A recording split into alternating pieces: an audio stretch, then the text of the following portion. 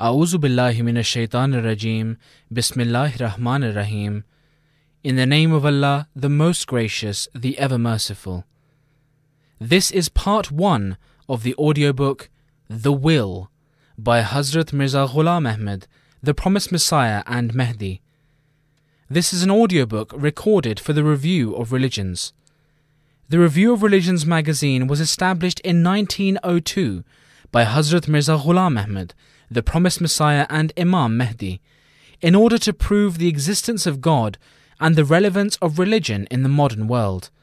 It continues to engage audiences across the globe to this day.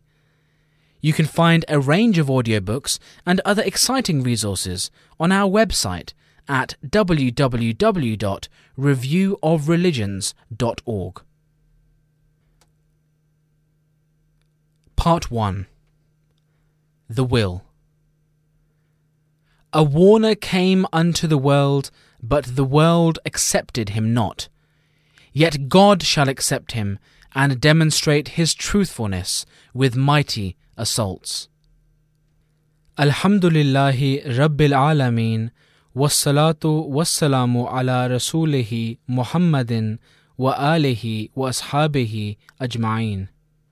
All praise belongs to Allah, Lord of all the worlds, and peace and blessings be upon his messenger, Muhammad, his progeny, and all his companions. Since God Almighty has informed me through recurrent revelations that the time of my demise is near, and since these revelations have been of such force as to shake me to the very core of my being, turning my heart cold to this life, I have deemed it appropriate to write a few words of admonition and advice for my friends and other such persons as may wish to derive benefit from my words. To begin with, I commit to writing the divine revelation which informed me of my imminent death and motivated me to undertake this task. The following is the revelation which was revealed in the Arabic language. Later, the revelation in Urdu will also be mentioned. قرب أجلك المقدر ولا نبقي لك من المخزيات ذكرى قل ميعاد ربك ولا نبقي لك من المخزيات شيئا وإما نرينك بعد الذي نعدهم أو نتوفينك تموت وأنا راض منك جاء وقتك ونبقي لك الآيات باهرة جاء وقتك ونبقي لك الآيات بينات قرب ما توعدون وأما بنعمة ربك فحدث إنه من يتق الله ويصبر فإن الله لا يضيع أجر المحسنين. The appointed time of your death has come close, and we shall leave no trace of anything, the allusion to which might reflect adversely upon your honour. Very little is left of the term which God has ordained with respect to you, and we shall dispel and demolish and leave no trace of any objection intended to defame and humiliate you. We have the power to show you a part of the fulfillment of our prophecies about the opponents, or cause you to die. You will die while I am pleased with you. You shall always cause the manifest signs to remain as a testimony to your truthfulness. The promise which was made is close. Proclaim the bounty of your Lord which has been bestowed on you. The one who adheres to taqwa and is steadfast, God does not waste the reward of such righteous ones. It should be remembered here that when God Almighty says that He will not leave behind any such objections against me as might be the cause of my disgrace and defamation, the statement has two meanings. First, that He shall refute and wipe out all objections which are published with the intention of defaming me, And second, that those who raise such objections and do not refrain from mischief, nor desist from vilification, we shall rid the world of their presence, and wipe them off the face of the earth, with the result that with their destruction, their objections would also be wiped out. After this, God spoke to me in Urdu regarding my death, and addressed me in the following words. बहुत थोड़े दिन रह गए हैं, उस दिन सब पर उदासी छा जाएगी, ये होगा, ये होगा, ये होगा। बाद इसके तुम्हारा वाक़या होगा। तमाम हवादिस और अजायबात कुदरत दिखलाने के बाद तुम्हारा हादसा आएगा। That very few days are left. On that day all will be saddened. This will happen, this will happen, this will take place. Your event will take place after all other events and natural wonders have been demonstrated. The knowledge that I have been granted about the calamities is none other than that death will run rampant on all sides, that earthquakes of such severity will occur as will provide a foretaste of the day of judgment. The earth will be turned upside down and the lives of many will become agonizingly distressing. Then, those who repent and forsake sin, to them Allah will show mercy. As all the prophets had prophesied about this age, it was inevitable that all this should have come to pass. But those who set their hearts aright and follow the ways favoured by God shall have no fear or grief. Addressing me, God Almighty said, तू मेरी तरफ से नज़ीर है, मैंने तुझे भेजा, ता मुजरिम नेकोकारों से अलग किए जाएं। और फरमाया कि दुनिया में एक नज़ीर आया, पर दुनिया ने उसको कबूल ना किया, लेकिन खुदा उसे कबूल करेगा और बड़े ज़ोर आवर हमलों से उसकी सच्चाई जाहिर कर देगा। मैं तुझे इस कदर बरकत दूंगा कि बादशाह तेरे कपड़ों से बरकत ढूंढेंगे। Translation: You are a warner on my behalf. I have sent you so that the guilty ones be separated from the righteous. And he said, A warner came unto the world, but the world accepted him not. Yet God will accept him, and demonstrate his truthfulness with mighty onslaughts. Footnote: Had the world opened its eyes, it would have seen that I appeared at the turn of the century. By now, nearly 1/4 of the 14th century has elapsed, and, quite in accordance with the ahadith and concurrent with my claim, a solar and a lunar eclipse occurred during the month of Ramadan, and the plague too broke out in the country, and earthquakes too struck, and many more shall yet strike. Woe betide those who fell in love with the world and did not accept me. End footnote. And I shall bless thee, so much so that kings shall seek blessings from thy garments. End of translation. And God informed me of another impending earthquake, which would be of utmost severity, and said, Phir bahar aayi, Khuda ki baat phir puri hui. That again the spring came, and again the word of God was fulfilled. Thus another massive earthquake is bound to occur, but the righteous are safe from it. Be righteous, therefore, and fear God so that you may be saved. Fear God today that you may remain safe from the fear of that day. It is inevitable for the heaven to show some sign, and for the earth to do likewise, but those who fear God shall be saved. God's word informs me that many calamities will occur and many disasters will descend on the earth. some during my lifetime and some after I have gone. And He will promote and advance this Jamaat to the full. A part of it will happen at my hands and some after me. This is the way of God, and ever since He created man on earth, He has always been demonstrating this divine practice. He helps His prophets and messengers and grants them success and predominance. As He says, كَتَبَ اللَّهُ لَأَغْلِبَنَّ أَنَا وَرُسُلِي, that God has ordained that He and His prophets shall prevail. The Holy Quran, Surah Al-Mujadala, chapter 58, verse 22. And by predominance is meant that as messengers and prophets desire that God's hujjat is established in the world, and no one is able to oppose it, so in turn does God demonstrate with powerful signs their truthfulness, as well as the truth they wish to spread in the world.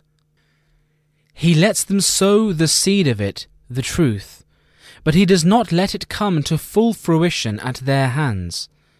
Rather, He causes them to die at such time as apparently forebodes a kind of failure, and thereby provides an opportunity for the opponents to laugh at, ridicule, taunt, and reproach the prophets. And after they have had their fill of ridicule and reproach, He reveals yet another dimension of His might, and creates such means by which the objectives which had to some extent remained incomplete are fully realized. Thus He manifests two kinds of power. First, He shows the hand of His power at the hands of His prophets themselves. Secondly, when with the death of a prophet difficulties and problems arise, and the enemy feels stronger and thinks that things are in disarray, and is convinced that now this Jamaat will become extinct, and even members of the Jamaat too are in a quandary, and their backs are broken, and some of the unfortunate ones choose paths that lead to apostasy, then it is that God for the second time shows His mighty power, and supports and takes care of the shaken Jamaat. Thus, one who remains steadfast till the end witnesses this miracle of God. This is what happened at the time of Hazrat Abu Bakr Siddiq anhu, when the demise of the Holy Prophet ﷺ was considered untimely, and many an ignorant Bedouin turned apostate. The companions of the Holy Prophet too, stricken with grief, became like those who lose their senses. Then Allah raised Abu Bakr Siddiq and showed for the second time the manifestation of His power, and saved Islam, just when it was about to fall, and fulfilled the promise which was spelled out in the verse, وَلَيُمَكِّنَنَّ لَهُمْ دِينَهُمُ الَّذِي ارْتَضَىٰ لَهُمْ وَلَيُبَدِّلَنَّهُمْ مِنْ بَعْدِ خَوْفِهِمْ أَمْنًا. That is, after the fear we shall firmly re-establish them. That is also what happened at the time of Moses, when he died on his way from Egypt to Canaan, before taking the Israelites to the intended destination in accordance with the promise. At Moses' death, Israelites were plunged into deep mourning. It is written in the Torah that with the grief at this untimely death and sudden departure of Moses, the Israelites wept for 40 days. The same happened with Christ. At the time of the incident of the crucifixion, all His disciples scattered, and one of them even apostatized.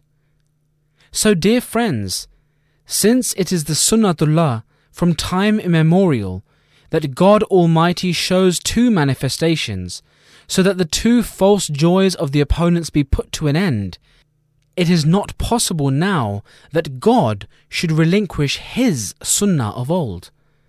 So do not grieve over what I have said to you, nor should your hearts be distressed, for it is essential for you to witness the second manifestation also, and its coming is better for you because it is everlasting, the continuity of which will not end till the day of judgment. And that second manifestation cannot come unless I depart. But when I depart, God will send that second manifestation for you, which shall always stay with you, just as promised by God in Barahin Ahmadiyya. And this promise is not for my person, rather the promise is with reference to you. As God addressing me says, I shall make this Jamaat, who are your followers, prevail over others till the day of judgment. Thus it is inevitable that you see the day of my departure, so that after that day the day comes, which is the day of everlasting promise. Our God is He who keeps His promise, and is faithful, and is the truthful God. He shall show you all that He has promised.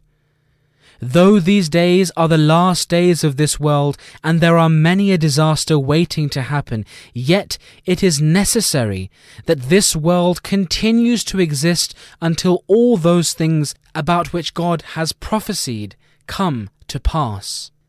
I came from God as a manifestation of divine providence, and I am a personification of His power. And after I am gone, there will be some other persons who will be the manifestation of the second power of God. So while waiting for the second manifestation of His power, you all together keep yourselves busy praying, and let a Jamaat of righteous people, one and all, in every country, keep themselves busy in prayers, so that the second manifestation may descend from the heaven and show you that your God is such a mighty God. Consider your death to be close at hand, for you never know when the hour will strike. Let the righteous persons of the Jamaat who have pure souls accept Bai'at in my name. Footnote: such persons will be selected by consensus of the believers.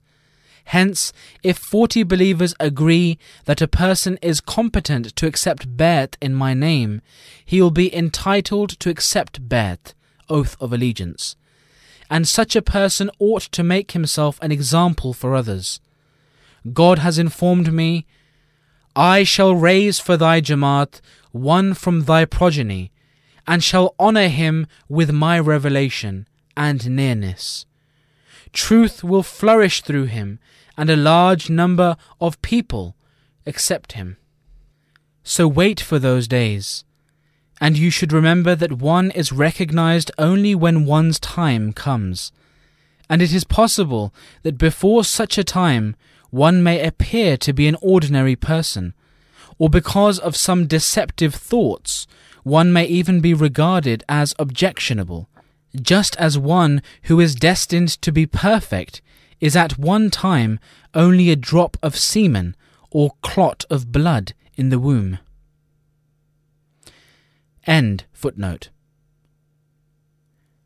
God Almighty desires to draw all those who live in various habitations of the world, be it in Europe or Asia, and who have virtuous nature, to the unity of God, and unite His servants under one faith. This indeed is the purpose of God for which I have been sent to the world. You too, therefore, should pursue this end, but with kindness, moral probity, and fervent prayers, until that time when someone inspired by God with the Holy Spirit is raised by Him. All of you should work in harmony with one another. And you too should partake of the Holy Spirit by compassion and by purifying your souls, because without the Holy Spirit true taqwa cannot be attained. And, totally shedding all base desires of the self, choose for the sake of winning the pleasure of God that path compared to which no path can be narrower and straighter. Do not fall in love with the pleasures of the world, for they take you away from God. Choose a life of austerity for the sake of God. The pain which pleases God is better than the pleasure which makes him angry. And the defeat which pleases God is better than the victory which invites the wrath of Allah. Renounce the love which brings you nearer to the wrath of Allah. If by purifying your hearts you come to him, he will help you whichever path you tread, and no enemy shall ever be able to harm you. You can never, ever win the pleasure of Allah unless you, relinquishing your desires, abandoning your pleasures, sacrificing your honor, disowning your wealth, discarding your life, bear such hardships in his way as make you suffer the pangs of death. But once you suffer such hardship, you will sit in the lap of God like a beloved child, and you will be made heirs of the truthful who have preceded you. The door of every blessing will be open to you, but there are few who belong to this category.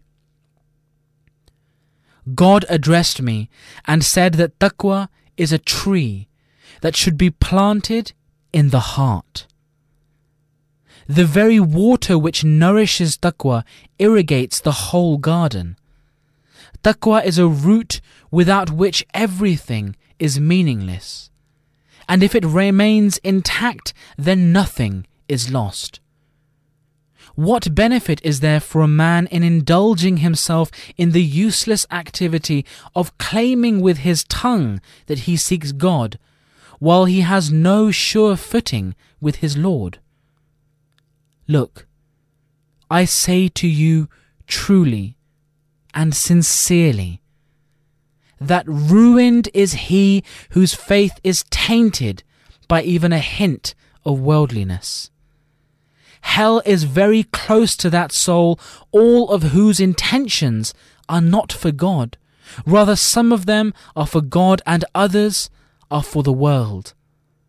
Thus, if you have an iota of worldly adulteration in your intentions, all your worship is in vain. In such a case, you do not follow God. Rather, you follow Satan. Never ever expect that when you are in such a condition, God will help you. Rather, in this condition you are a worm of the earth, and soon you will perish just as worms of the earth do. And God shall not be in you. Rather, he will be happy to destroy you. But if you in reality die by killing your baser selves, then you shall appear in God, and God shall be with you. And the house in which you live will be blessed, and God's mercy will descend on the walls which are the walls of your house. And that city shall be blessed where such a person lives. If your life and your death, your every action and movement, and your kindness and your anger are for God only, and if in any trouble or difficulty you do not put God to the test, nor sever your relationship with him, rather, under these trials you step forward towards God, then I truly say to you that you will become a chosen people of God. You too are human as I am human, and that very God who is mine is yours. So do not lay waste your noble capacities. Look, if you fully incline towards God, then be reminded, and I say it in accordance with the will and pleasure of God, that you shall become his chosen people. Let the greatness of God take root in your hearts, and acknowledge his unity, not just with your tongues, but also with your actions, so that God too practically shows his mercy and kindness to you. Refrain from malice and treat human beings with true compassion. Adopt each and every path of righteousness, for who knows from which of these paths you will be accepted. Rejoice and be happy that the field of achieving nearness to God is vacant.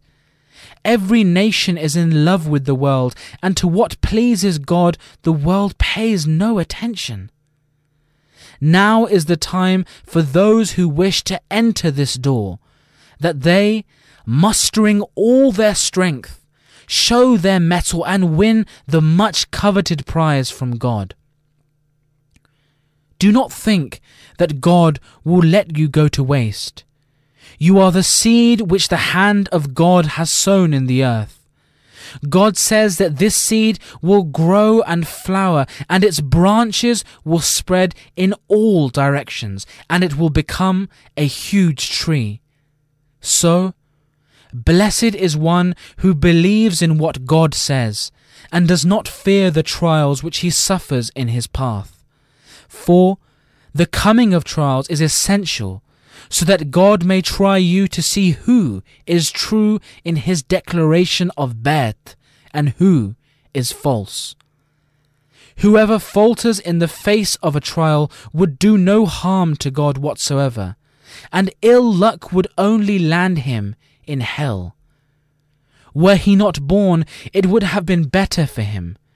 But all those who remain steadfast till the end, they will be shaken with quakes of calamities and battered with storms of misfortune, ridiculed and mocked by people, and hated and reviled by the world, shall at last come out victorious.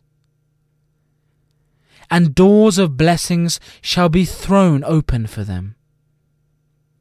God addressed me and said that I should inform my Jamaat that those who believe and their belief is not adulterated with the worldly considerations, and is free from hypocrisy and cowardice, and is not found wanting at any stage of obedience, such people are the favourites of God. And God says that indeed these are the ones whose station is that of truth. Listen, O you who can. What is it that God desires from you? All he desires is only that you become solely his, and do not associate any partners with him, neither in the heavens nor on the earth. Our God is that God who is alive even now as he was alive before. He speaks even now as he used to speak before, and even now he hears as he heard before. It is a false notion that in these times he only hears but does not speak. On the contrary, he hears and also speaks. All his attributes are eternal and everlasting. None of his attributes is in abeyance, nor will it ever be. He alone is the one without any associate. He has no son, nor has he any wife. He alone is peerless, and there is no one like him. And he is the one who is unique in that none of his attributes are exclusively possessed by anyone beside him. He has no equal. He does not share his attributes with anyone. None of his powers is less than perfect. He is near, yet far, and he is far, yet near. He can reveal himself to Ahle Kashf. He has no body nor any shape. He is above all, but it cannot be said that there is anything beneath him. He is on Arsh, but it cannot be said that he is not on the earth. He is the sum total of all perfect attributes, and he is the manifestation of every true praise. He is the source of all that is good, and encompasses all powers, and he is the source of all forms of beneficence. He is the one to whom everything returns. He is the Lord of all the realms. He possesses every perfection and is free from all defects, imperfections, and weaknesses. It is His sole prerogative that all those who belong to the earth as well as all those who belong to the heavens should worship Him. Nothing is impossible for Him. All souls and their potentialities and all particles and their potentials are His and only His creation. Nothing comes into existence without Him. He reveals Himself through His powers, His omnipotence, and His signs. We can attain Him only through Him. He always reveals His being to the righteous and shows them His omnipotence. And this is the only means by which He is recognized, and the path He favors is recognized. He sees without physical eyes, and hears without physical ears, and speaks without a physical tongue. Likewise, it is His work to bring a thing into existence from nothingness. For example, in dreams, you see how He creates a whole world without matter, and shows you every mortal and non-existent being as having existence. Thus are all His powers.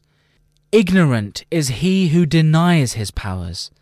Blind is he who has no knowledge of His profound and inconceivable powers. He can and does everything that He intends to, except those which are at variance with His glory or which are in conflict with His promises. He is unique in His being, in His attributes, in His actions, and in His powers. All doors to reach Him are closed except the one which the noble Quran has opened. And all prophethoods and all books of the past are no longer required to be followed independently, because the prophethood of Muhammad sallallahu alaihi wasallam comprises and encompasses them all. And except for it, the prophethood of Muhammad, all routes to God are closed. Each and every truth which leads to God is in it, the Holy Quran, alone. Neither will any truth come after this, nor is there any earlier truth which is not present within it. It is for this reason that all prophethoods have ended with the coming of this prophethood. And so it should have been, for a thing which has a beginning must also have an end. But this prophethood of Muhammad sallallahu alaihi wasallam, in its intrinsic beneficence, suffers from no handicap. Indeed, its beneficence far surpasses the beneficence of other prophethoods. Following the prophethood of Muhammad is the easiest route through which one can reach God. Obedience to it wins the gift of divine love and communion greater and more than ever before. However, a perfect follower of the prophethood of Muhammad sallallahu alaihi wasallam cannot be called a prophet per se, for that would be an affront to the perfect and absolute prophethood of Muhammad sallallahu alaihi wasallam. Yet, with regard to him, the follower of the Holy Prophet, the two expressions Ummati and Nabi can be applied in conjunction, because by doing so, no disrespect is implied to the perfect and final prophethood of Muhammad sallallahu alaihi wasallam. Rather, because of this beneficence of the Holy Prophet, the light of his prophethood becomes all the more clear and resplendent. Footnote. In spite of this, it should be remembered that after Muhammad sallallahu alaihi wasallam, the door for law-bearing prophethood has been firmly closed, and after the Holy Quran, there is no book, scripture, which teaches new injunctions or abrogates the authority of the Holy Quran or suspends it, for the ministry of the Quran remains effective until the day of judgment. End footnote. When this communion and converse reaches the highest stage of perfection from the point of view of both quality and quantity, and is free from all impurities and deficiencies, and when it openly and explicitly reveals matters pertaining to the unknown, then such a revelation is in other terms designated as prophethood. All the prophets are in agreement concerning this. Thus, it is not possible that a people about whom it is said, "Kuntum khayra ummatin ukhrijat lin-nas," that you are the best people raised for the good of mankind, the Holy Quran, chapter 3, verse 111, and who are taught the prayer, "Ihdina as-sirat al-mustaqim, sirat al-ladhina an'amta alayhim," that guide us on the right path, the path of those on whom thou hast bestowed thy blessings, the Holy Quran, chapter 1, verses 6 to 7, should have been deprived of attaining this high station, and not a single one of them could attain it. Were it so, this would not have been the only flaw, namely that Ummat-e-Muhammadiyah, the community of the followers of Muhammad sallallahu alaihi wasallam, would have remained imperfect and inadequate, and all those belonging to it would have remained spiritually blind. The other more grave consequences would have followed. The beneficence of the Holy Prophet sallallahu alaihi wasallam would have been flawed, and his Quwwat-e-Qudsiyah would have been considered imperfect. Moreover, the supplication which the Muslims were enjoined to make in their 5 obligatory prayers would have been in vain.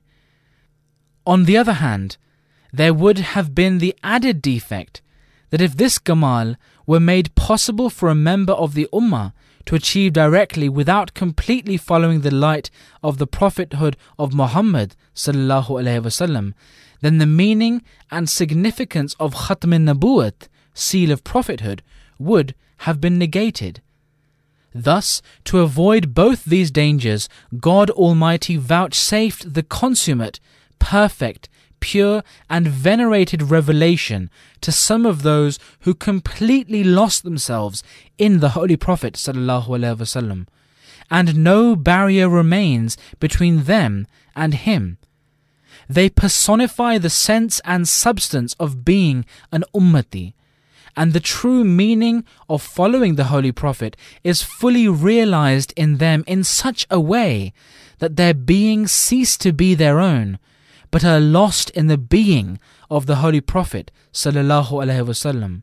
So much so that in the mirror of their total absorption, the person of the Holy Prophet is fully reflected, and along with this they are vouchsafed a personal communion with God, like other prophets. This is how some individuals, despite being ummati, have earned the title of prophet. For such prophethood is not distinct from the prophethood of Muhammad sallallahu alaihi wasallam. In fact, on close reflection, we find that it is none other than the prophethood of Muhammad sallallahu alaihi wasallam which has manifested itself in a new mode.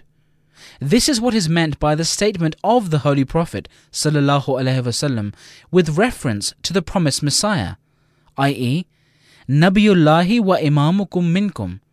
That is, he is a prophet as well as an ummati, because one who is not a follower of the Holy Prophet can by no means step in to occupy this exalted station. Blessed is he who comprehends this point, that he may save himself from destruction. God caused Isa to die as the plain and explicit verse of God, i.e., فَلَمَّا تَوَفَّيْتَنِي كُنْتَ أَنْتَ رَقِيبَ عَلَيْهِمْ, bears witness. The meaning of this verse, in the context of the relevant verses, is that on the Day of Judgment, God will ask Isa, "Was it you yourself who taught your followers, believe in me and my mother as gods?"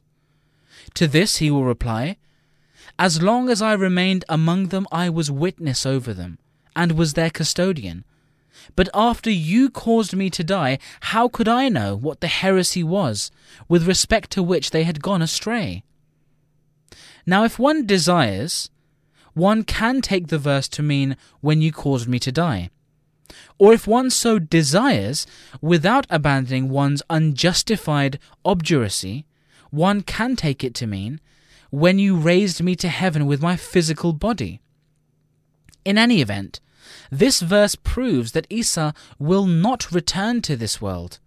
For had he come again to this world, and had he, having returned, broken the cross, then in that case it would not be possible that Isa, who is a prophet of God, should tell such a blatantly plain lie in the presence of God on the day of judgment, that I have no knowledge whatsoever, that after me my people adopted a false creed and made me and my mother gods.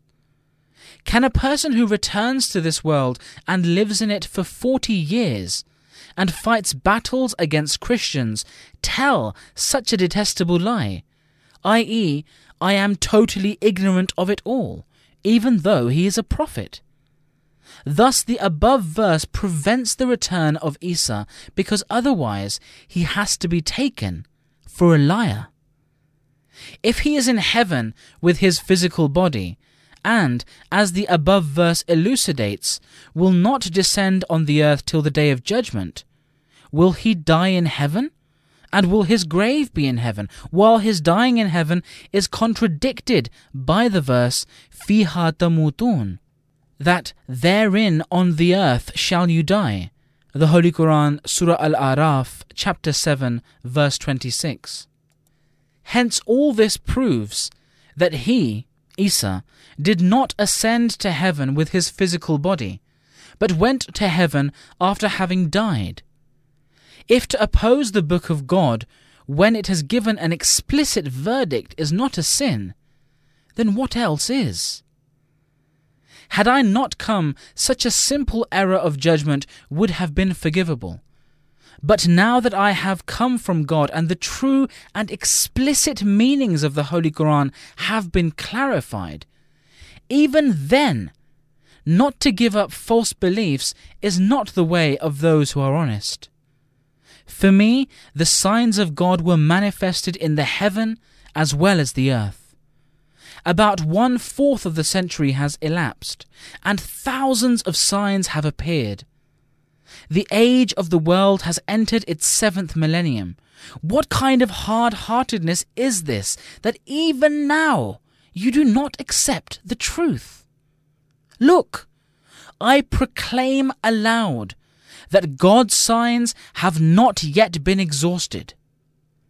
After the sign of that first earthquake, which struck on the 4th of April, 1905, about which a warning was given a long time before its occurrence, God has again informed me that another severe earthquake will strike in the spring season. Those will be the days of spring.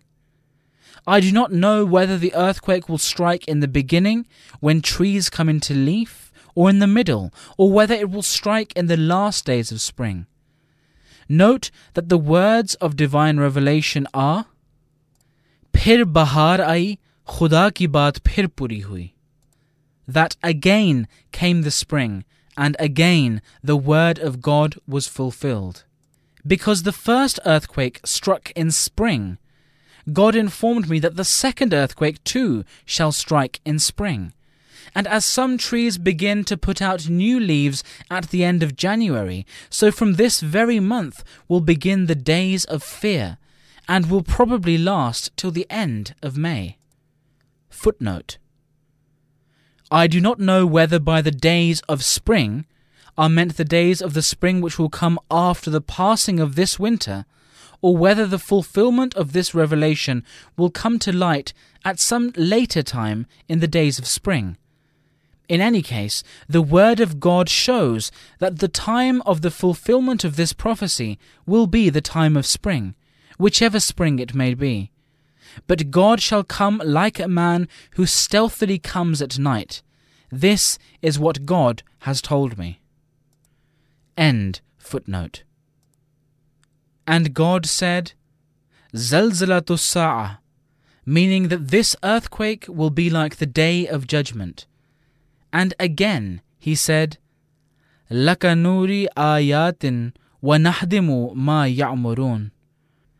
i.e., for you we shall show signs, and those who build buildings, we shall continue to demolish them, the buildings. Footnote: there is another revelation too regarding this. Tere liye mera naam chamka. It was for you that my name shone forth. End footnote. And again he said, Bhonchal aya aur shiddat se aya, zameen teho bala kar di. It means that a severe earthquake will strike and will turn the earth, that is, some parts of the earth, upside down, as happened in the time of Lot. Inni ma'al afwaji atika baghtatan. That is, stealthily with my legions shall I come. Of that day no one shall know. So it happened with the town of Lot. Till it was turned upside down, no one knew of it, and all were busy eating, drinking, and enjoying themselves, when all of a sudden the earth was turned upside down. Hence God says that here too the same thing will happen, because sin has crossed all bounds, and man has fallen extremely in love with the world, and the way of God is looked down upon with disdain. And he said, Zindagiyon ka khatma, the end of lives. And then addressed me and said, Qala rabbuka innahu nazilum minas samai ma yurdika rahmatam minna wa kana amram maqdiyan. That is, your God says that one Amr shall descend from heaven by which you will be made happy. This is a blessing and a mercy from us. This is a thing decreed which was ordained from the beginning. And heaven must refrain itself from sending it down until this prophecy is publicized among peoples. Is there anyone who will believe in things which I say? Yes, but only he who is fortunate. Note that this proclamation is not made to cause anxiety, but only to prevent future fears, lest one should perish in ignorance. Every action is determined by one's intention, and my intention is not to cause pain, but to protect against it.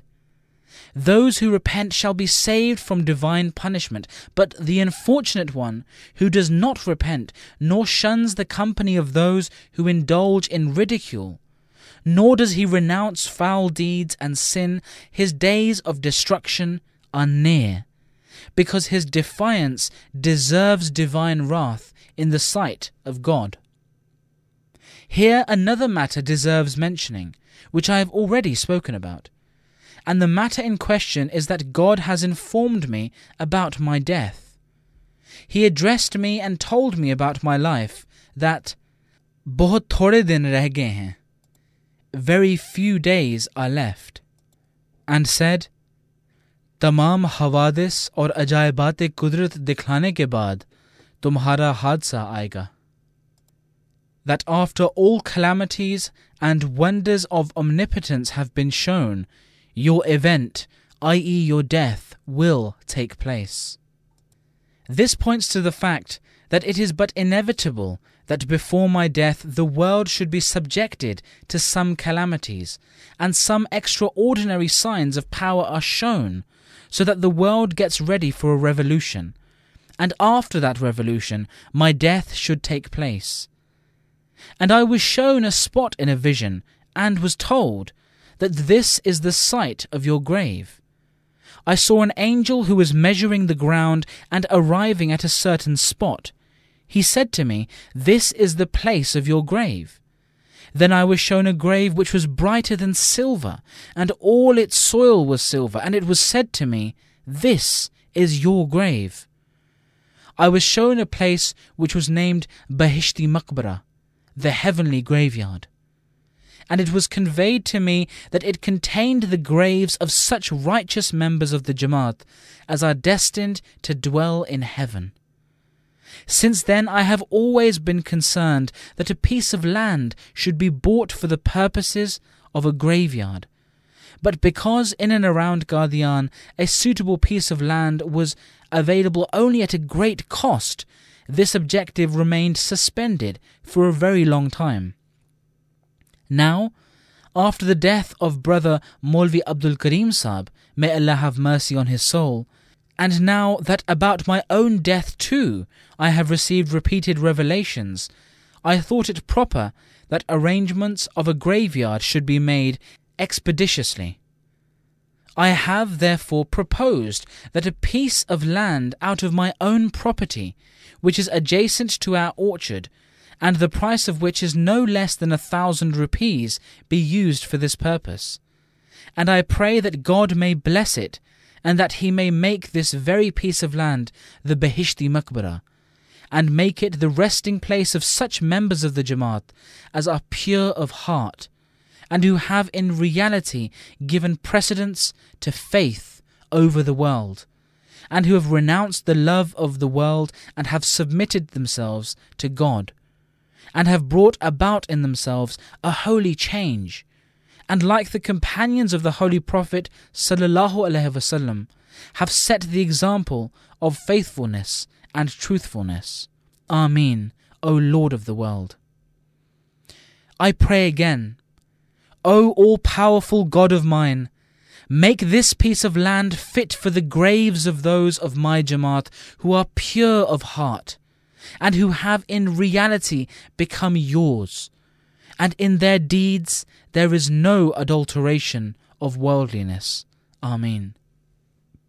Again, for the third time do I pray, O my mighty and benevolent God, O forgiving and merciful God, do grant them alone a place for graves here who have true faith in this messenger of yours, and who have no trace of hypocrisy, of selfish motives, and of doubt or suspicion in their hearts. And as faith and obedience deserve to be followed and observed, they follow and observe it for your sake.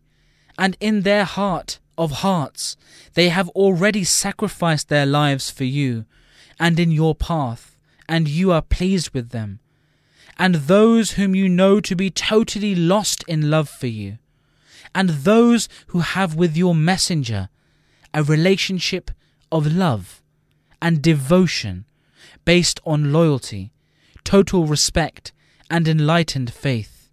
Amen, O Lord of the world. Footnote: Suspicion is a grave calamity which in no time consumes faith, just as blazing fire consumes dry straw. One who suspects and mistrusts the messengers of God, God Himself becomes his enemy and stands up to fight him. He is so jealous for His chosen ones that in this regard none can be His equal. When all sorts of attacks were made against me, it was this very jealousy of God which exploded for my sake.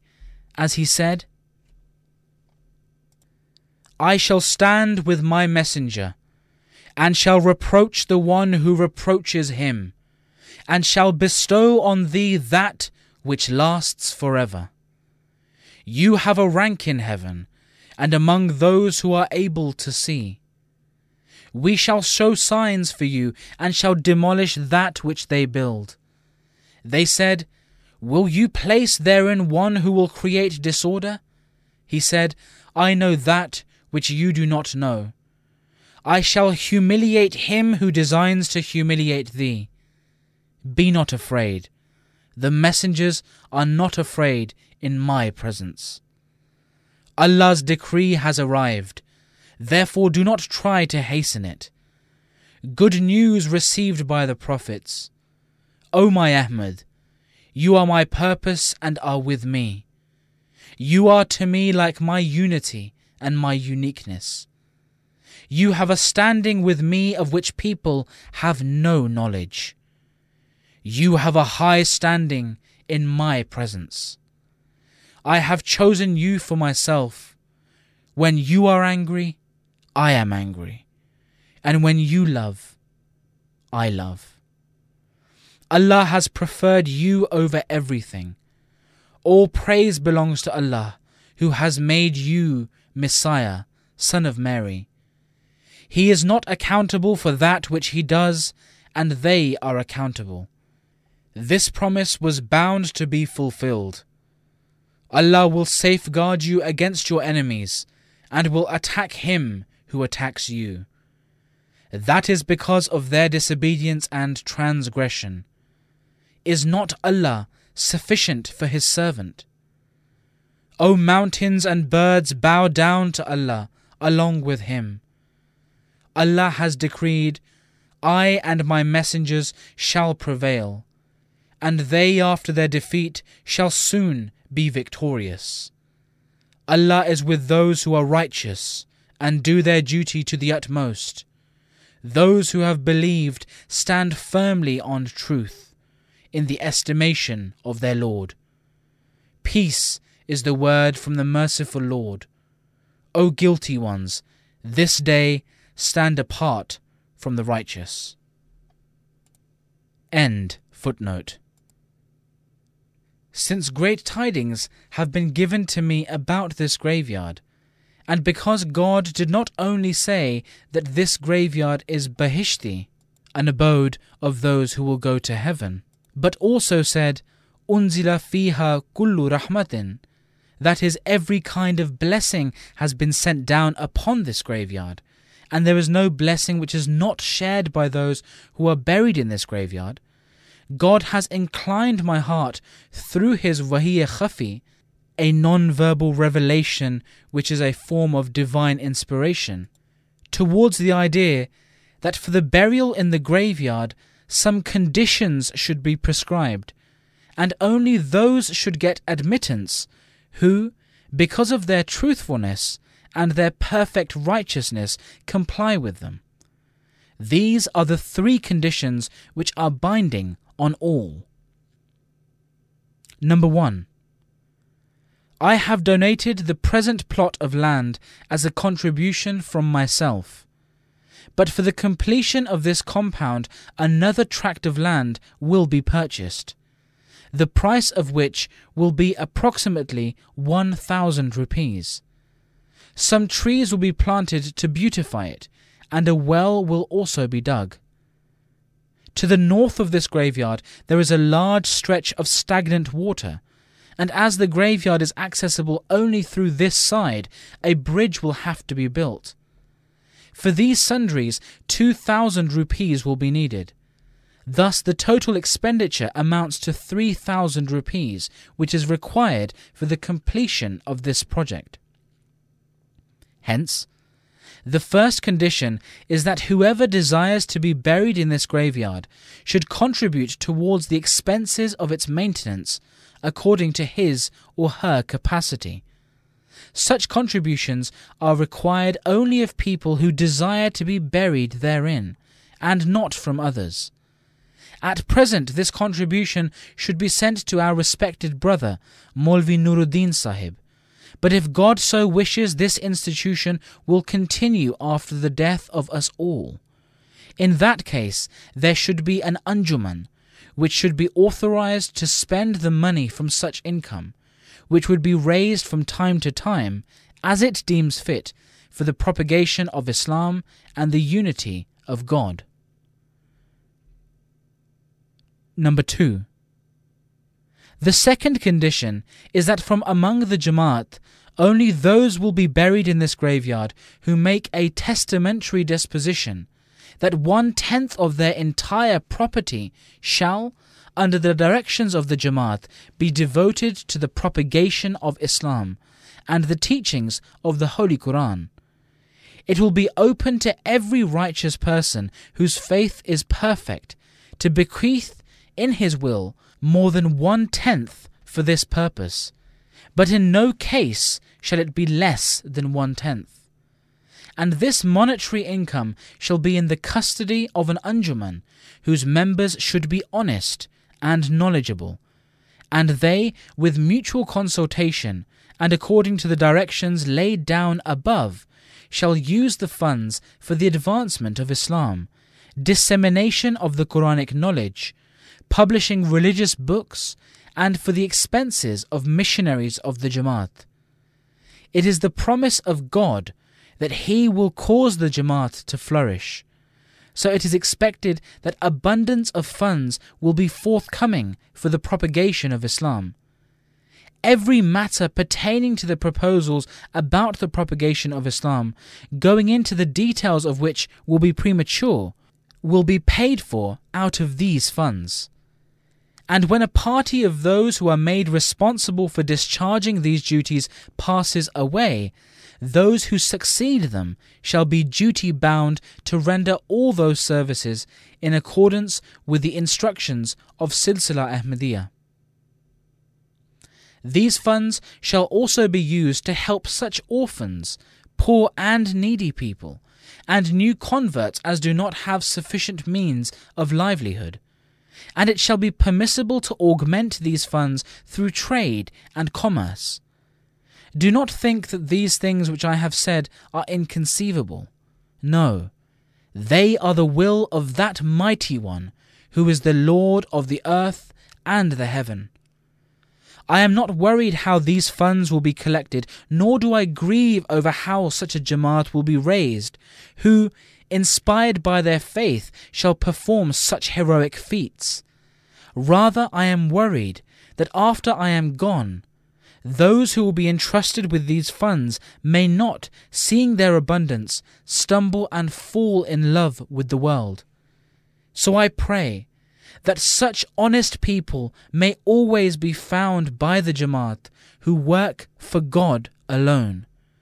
However, it shall be lawful that those who have no means to support themselves should be given something from these funds by way of assistance. The third condition is that each one who is buried here should have led a righteous life, and abstained from all that is prohibited, and should have not been guilty of shirk, associating partners with God, and bid'at, an unwarranted innovation in matters of faith and religion. He should be a true and sincere Muslim. The fourth condition is that every righteous person who owns no property and is unable to render any financial service to the community can be buried in this graveyard, provided it is established that he had dedicated his life to serve the faith and was a righteous person. Instructions. Number 1. Anyone who wishes to make a will in accordance with the above conditions, his or her will shall be executed after his or her death. However, it shall be incumbent that the will be made in writing and entrusted to the appointed trustee of the Jamaat. It shall also be obligatory to print and publish it, the will, since at the time of death making bequests often becomes difficult. Since the days of visitations and calamities are close at hand, therefore one who makes a will at the time of peace holds a lofty station in the sight of God. Such a will, under which the contribution is permanent, will confer perpetual reward on the one who makes it, and it would amount to khairat-e-jariyah, a charity or any other good deed, the effect and the reward of which is unending. Number 2. Anyone who lives in any other part of the country far from Qadian and is bound by the conditions mentioned earlier, his or her heirs should, after the death of such a person, put his or her body in a coffin and bring it to Qadian. If a person eligible for burial here dies before the graveyard is completed, that is, before the completion of the bridge, etc., his or her body should be put in a coffin and buried at the place of his or her death in trust. After the completion of all the necessary arrangements relating to the graveyard, his or her body should be brought to Qadian. However, it would not be proper to exhume the bodies of those who have not been buried in a coffin. Footnote: Let no ignorant person think that this graveyard and the arrangements for it fall into the category of bid'at, an unwarranted religious innovation. For this arrangement is in accordance with divine revelation, and there is no element of human involvement in it. And let no one wonder how, by just being buried in this graveyard, one can enter paradise. The idea behind it all is not that this piece of land will make anyone worthy of heaven. Rather, the word of God means that only those will be buried here who are worthy of heaven. End footnote. Let it be made clear that it is the will of Allah that such as have perfect faith should all be buried in the same place, so that future generations, having seen them all buried in one location, should strengthen their own faith, and so that their great services, that is, the deeds they performed for the sake of Allah, live forever in the people's memory. In the end, I pray that may Allah help every sincere person in this matter, and that He may kindle the fire of faith in their hearts, and that they all meet their death when Allah is pleased with them. Ameen. It is appropriate that every one of our Jamaat who receives this booklet should announce it to his friends and acquaintances, and publish it as far as it is possible for him to do, and treasure it for his future generations, and inform the opponents about it in an appropriate manner. And he should also patiently bear the abuse of every slanderer and keep himself busy praying. Our proclamation at the end is that all praise belongs to Allah, who is the Lord of the worlds, the Humble One, the Writer, the one who is always in need of Allah, the everlasting refuge, Ghulam Ahmad. May Allah protect him and be his help. December 20th, 1905. End Part 1.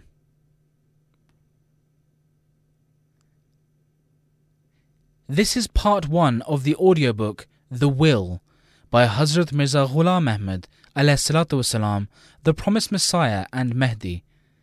This is an audiobook recorded for the Review of Religions. The Review of Religions magazine was established in 1902 by Hazrat Mirza Ghulam Ahmad, the Promised Messiah and Imam Mahdi, in order to prove the existence of God and the relevance of religion in the modern world. It continues to engage audiences across the globe to this day. You can find a range of audiobooks and other exciting resources on our website at www.reviewofreligions.org. Bismillahirrahmanirrahim. In the name of Allah, the Most Gracious, the Ever Merciful.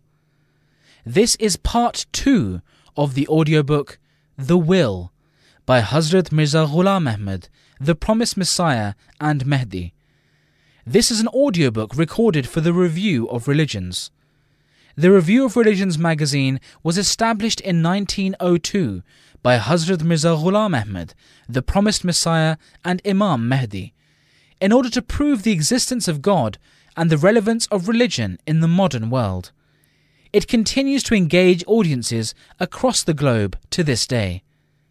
You can find a range of audiobooks and other exciting resources on our website at www.reviewofreligions.org.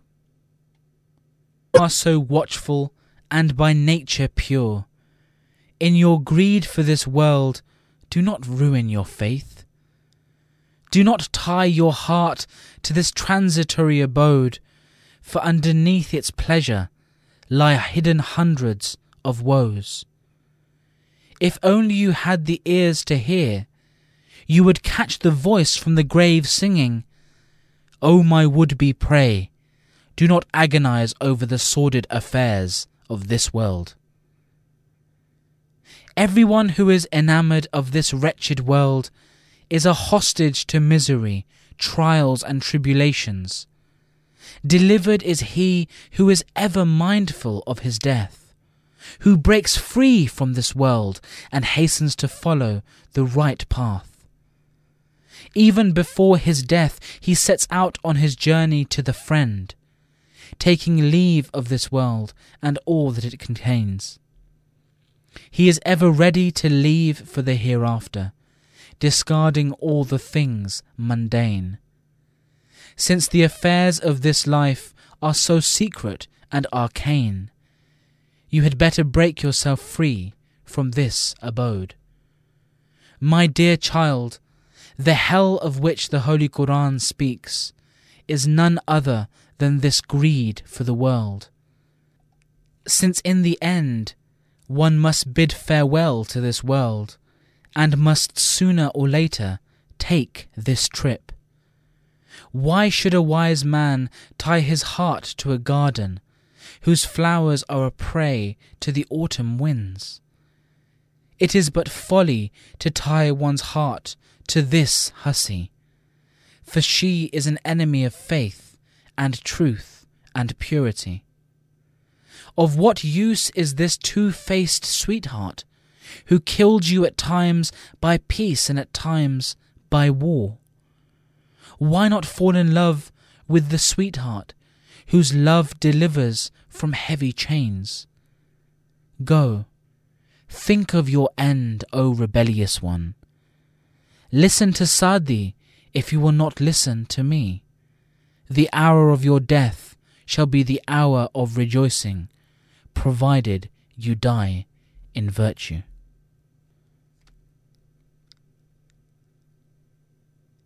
Appendix relating to Risala al-Wasiyat, the Will.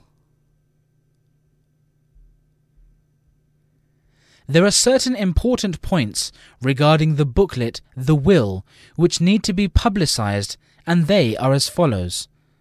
Number 1. The first point to be noted is that until the Anjuman Karpardaz Masale-Kabristan, the administrative body responsible for looking after the affairs pertaining to bequest and related matters, announces that the graveyard is fully completed with respect to every necessary requirement, it shall not be permissible that the body of a person who has fully complied with all the conditions laid down in the will be brought for burial in the graveyard. The completion of the bridge and that of other necessary requirements must be given priority. Till then, the body is to be placed in a coffin and buried in some other graveyard in trust. Number 2. Anyone who undertakes to abide by the conditions laid down in the will, it shall be required of him or her to make a declaration in writing, in the presence of 2 witnesses, and entrust this document to the Anjuman while he or she is in full possession of his or her faculties.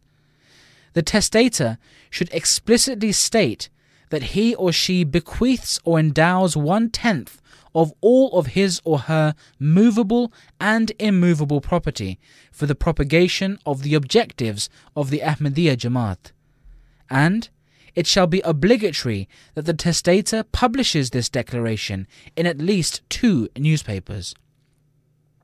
Number 3. It shall be binding on the Anjuman that after fully satisfying itself regarding the legal and shari validity of the contents of the will, it issues a certificate to the testator, duly signed and sealed. And when, in accordance with the regulations stated above, a dead body is brought to the graveyard for burial, the certificate must be presented to the Anjuman, and in accordance with the directives of the Anjuman. After the Anjuman has surveyed where the deceased can be buried, the coffin shall be buried at the spot specified by the Anjuman for the burial. Number 4. Since all children who have not come of age go to heaven, they shall not be buried in this graveyard except when the Anjuman suggests that there are special circumstances owing to which such a burial could take place. nor shall any relative of the deceased be buried in this graveyard unless he or she, on his or her own, complies with the conditions laid down in the will. Number 5. It shall not be permissible for the body of a person who has not died in Qadian to be brought to Qadian without a coffin. Also, it shall be necessary to inform the Anjuman 1 month in advance, so that if at the time the Anjuman is facing some obstacles regarding the graveyard, it should be able to overcome them before giving permission for the burial. Number 6. If, God forbid, a person who has complied with all the conditions laid down in the will dies of plague, it shall be obligatory that his or her body is placed in a coffin and buried in trust at some other place for a period of 2 years. After 2 years, his or her body shall be brought to Qadian at a time when the place where the testator died, as well as Qadian, are free of the plague. Number 7. It should be kept in mind that for burial in this graveyard, it is not enough merely that 1/10 of one's movable and immovable property is bequeathed, but it is also necessary that the testator, to the best of his or her capacity, complies with the commandments of Islam and strives for matters pertaining to taqwa and purity, is a Muslim, believes in one God, and has true faith in His Messenger. Moreover, he or she does not violate the rights of fellow men. Number 8. If a person bequeaths 1/10 of his or her assets and dies accidentally, for instance by drowning, or if he dies in another country from where it is difficult to bring his or her body, then he or she shall remain valid, and in the sight of God he or she will be considered to have been buried in this graveyard. And it shall be permissible that in his or her memory a headstone made of bricks or stone be erected with an inscription stating some facts about him or her. Number 9. The Anjuman controlling these funds shall not be authorized to spend them for purposes other than those pertaining to the objectives of Ahmadiyya Jamaat, and of these the objective of the propagation of Islam will take precedence over all others, and it shall be permissible for the Anjuman to augment these funds through trade and commerce with the members' consensus. Number 10. The Anjuman shall consist only of such members as belong to the Ahmadiyya Jamaat and are pious and upright. Should it be felt at any time that a member is not pious, or is dishonest, or is an intriguer, or that he has a streak of worldliness in him, then it shall be obligatory for the Anjuman to immediately cancel the membership of such a person and replace him with someone else. Number 11. If a dispute arises with respect to the bequeathed assets and funds, then any cost incurred in the process of settling the dispute shall be met by the funds of wasiyat. Number 12. If a person makes a will and then, because of some weakness in his faith, revokes his or her will or renounces the Ahmadiyya Jamaat, then even if the Anjuman is lawfully in possession of his property, it shall not be permissible for the Anjuman to keep his or her property in its possession, but shall be bound to return it. This is because God is in no need of anyone's property or money, and in the sight of God all such wealth is detestable and fit only to be rejected. Number 13. Because the Anjuman deputizes for the Khalifa, who is appointed by God, it should be free from all traces of worldliness, and all its affairs should be straight and transparent and based on justice. Number 14. It shall be permissible for the support and help of this Anjuman to have its branches in far-off lands, which shall function under its directives, and such branches shall be subsidiary to it, the Anjuman at Qadian.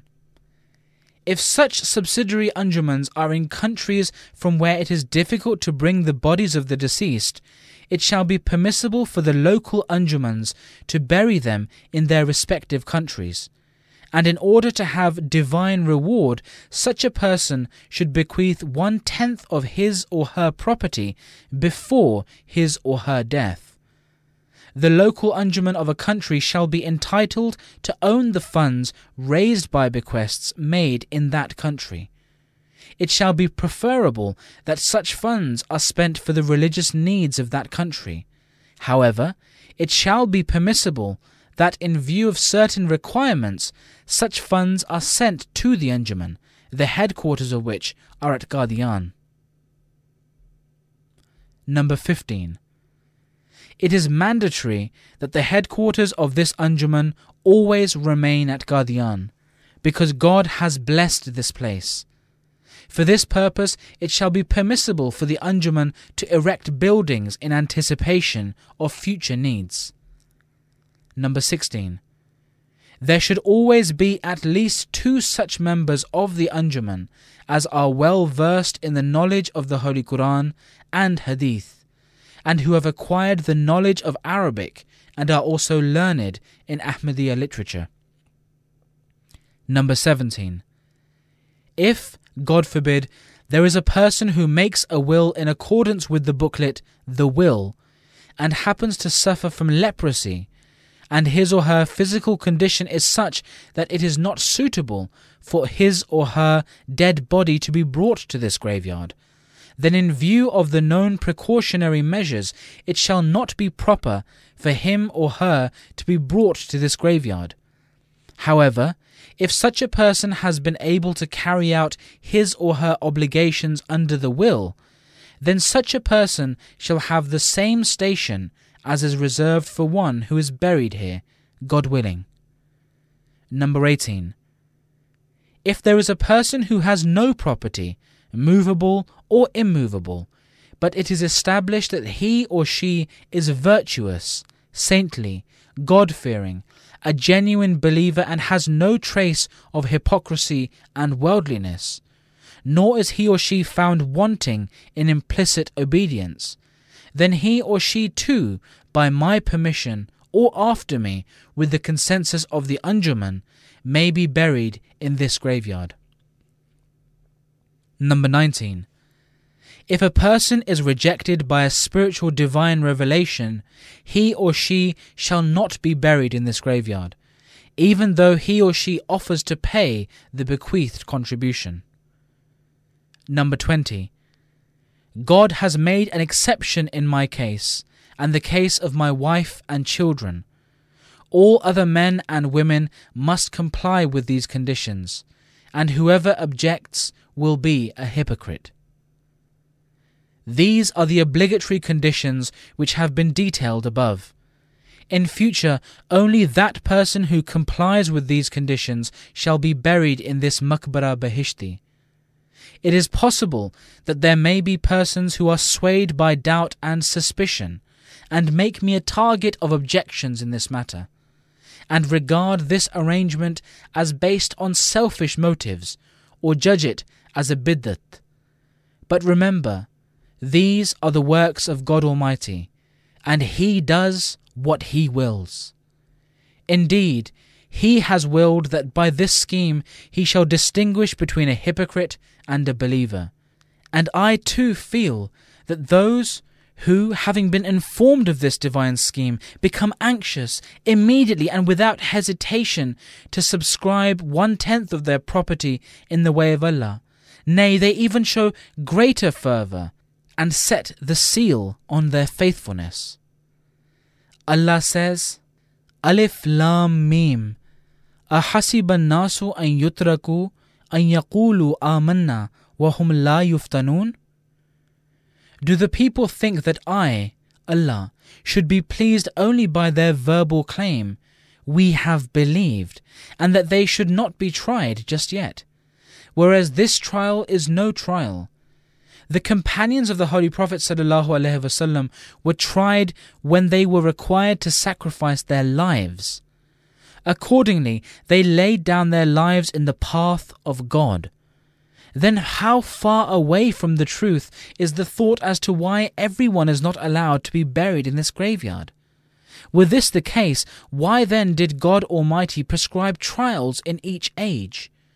In every age He has been pleased to distinguish the impure from the pure. He has therefore done the same now.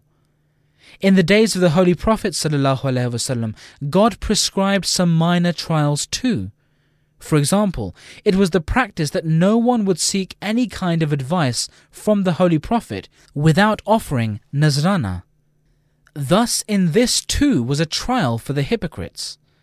I feel that in present-day trials too, the faithful ones of the highest order, who have in fact given precedence to faith over worldliness, will stand distinguished from others, and it shall be proved that they have fulfilled their pledge of Bai'at and established their bona fides. No doubt, this institution of Wasiyat will be very hard on the hypocrites, for it will expose them, and after they die, be they men or women, they will certainly not be buried in this graveyard. فِي قُلُوبِهِمْ مَرَضٌ فَزَادَهُمُ اللَّهُ مَرَضًا. In their hearts was a disease, and Allah has increased their disease to them. The Holy Quran, Surah Al-Baqarah, chapter 2, verse 11. But those who excel in this matter will be counted among the righteous, and forever and always shall they be the recipients of divine blessings.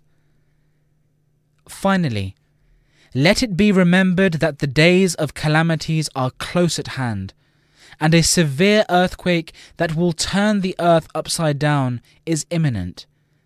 Hence, before divine chastisement strikes, those who prove that they are not of this world and have renounced it, and who further demonstrate how well they carried out my command, they alone are the true believers in the sight of God.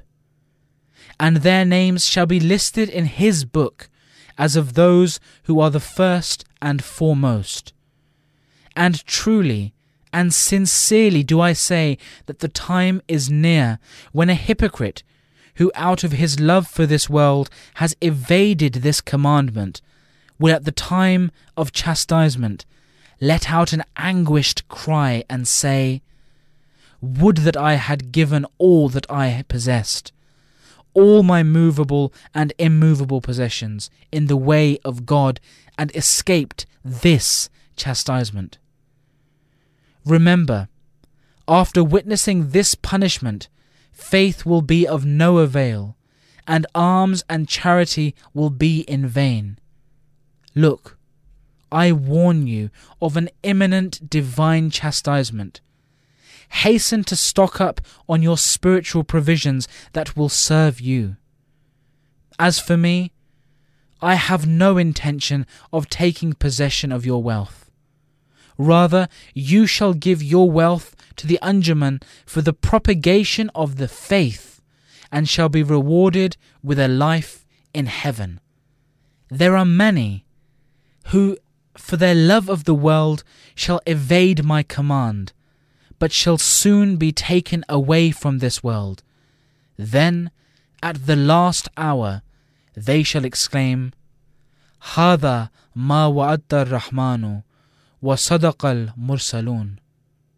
This is what the gracious God had promised, and the messengers spoke the truth.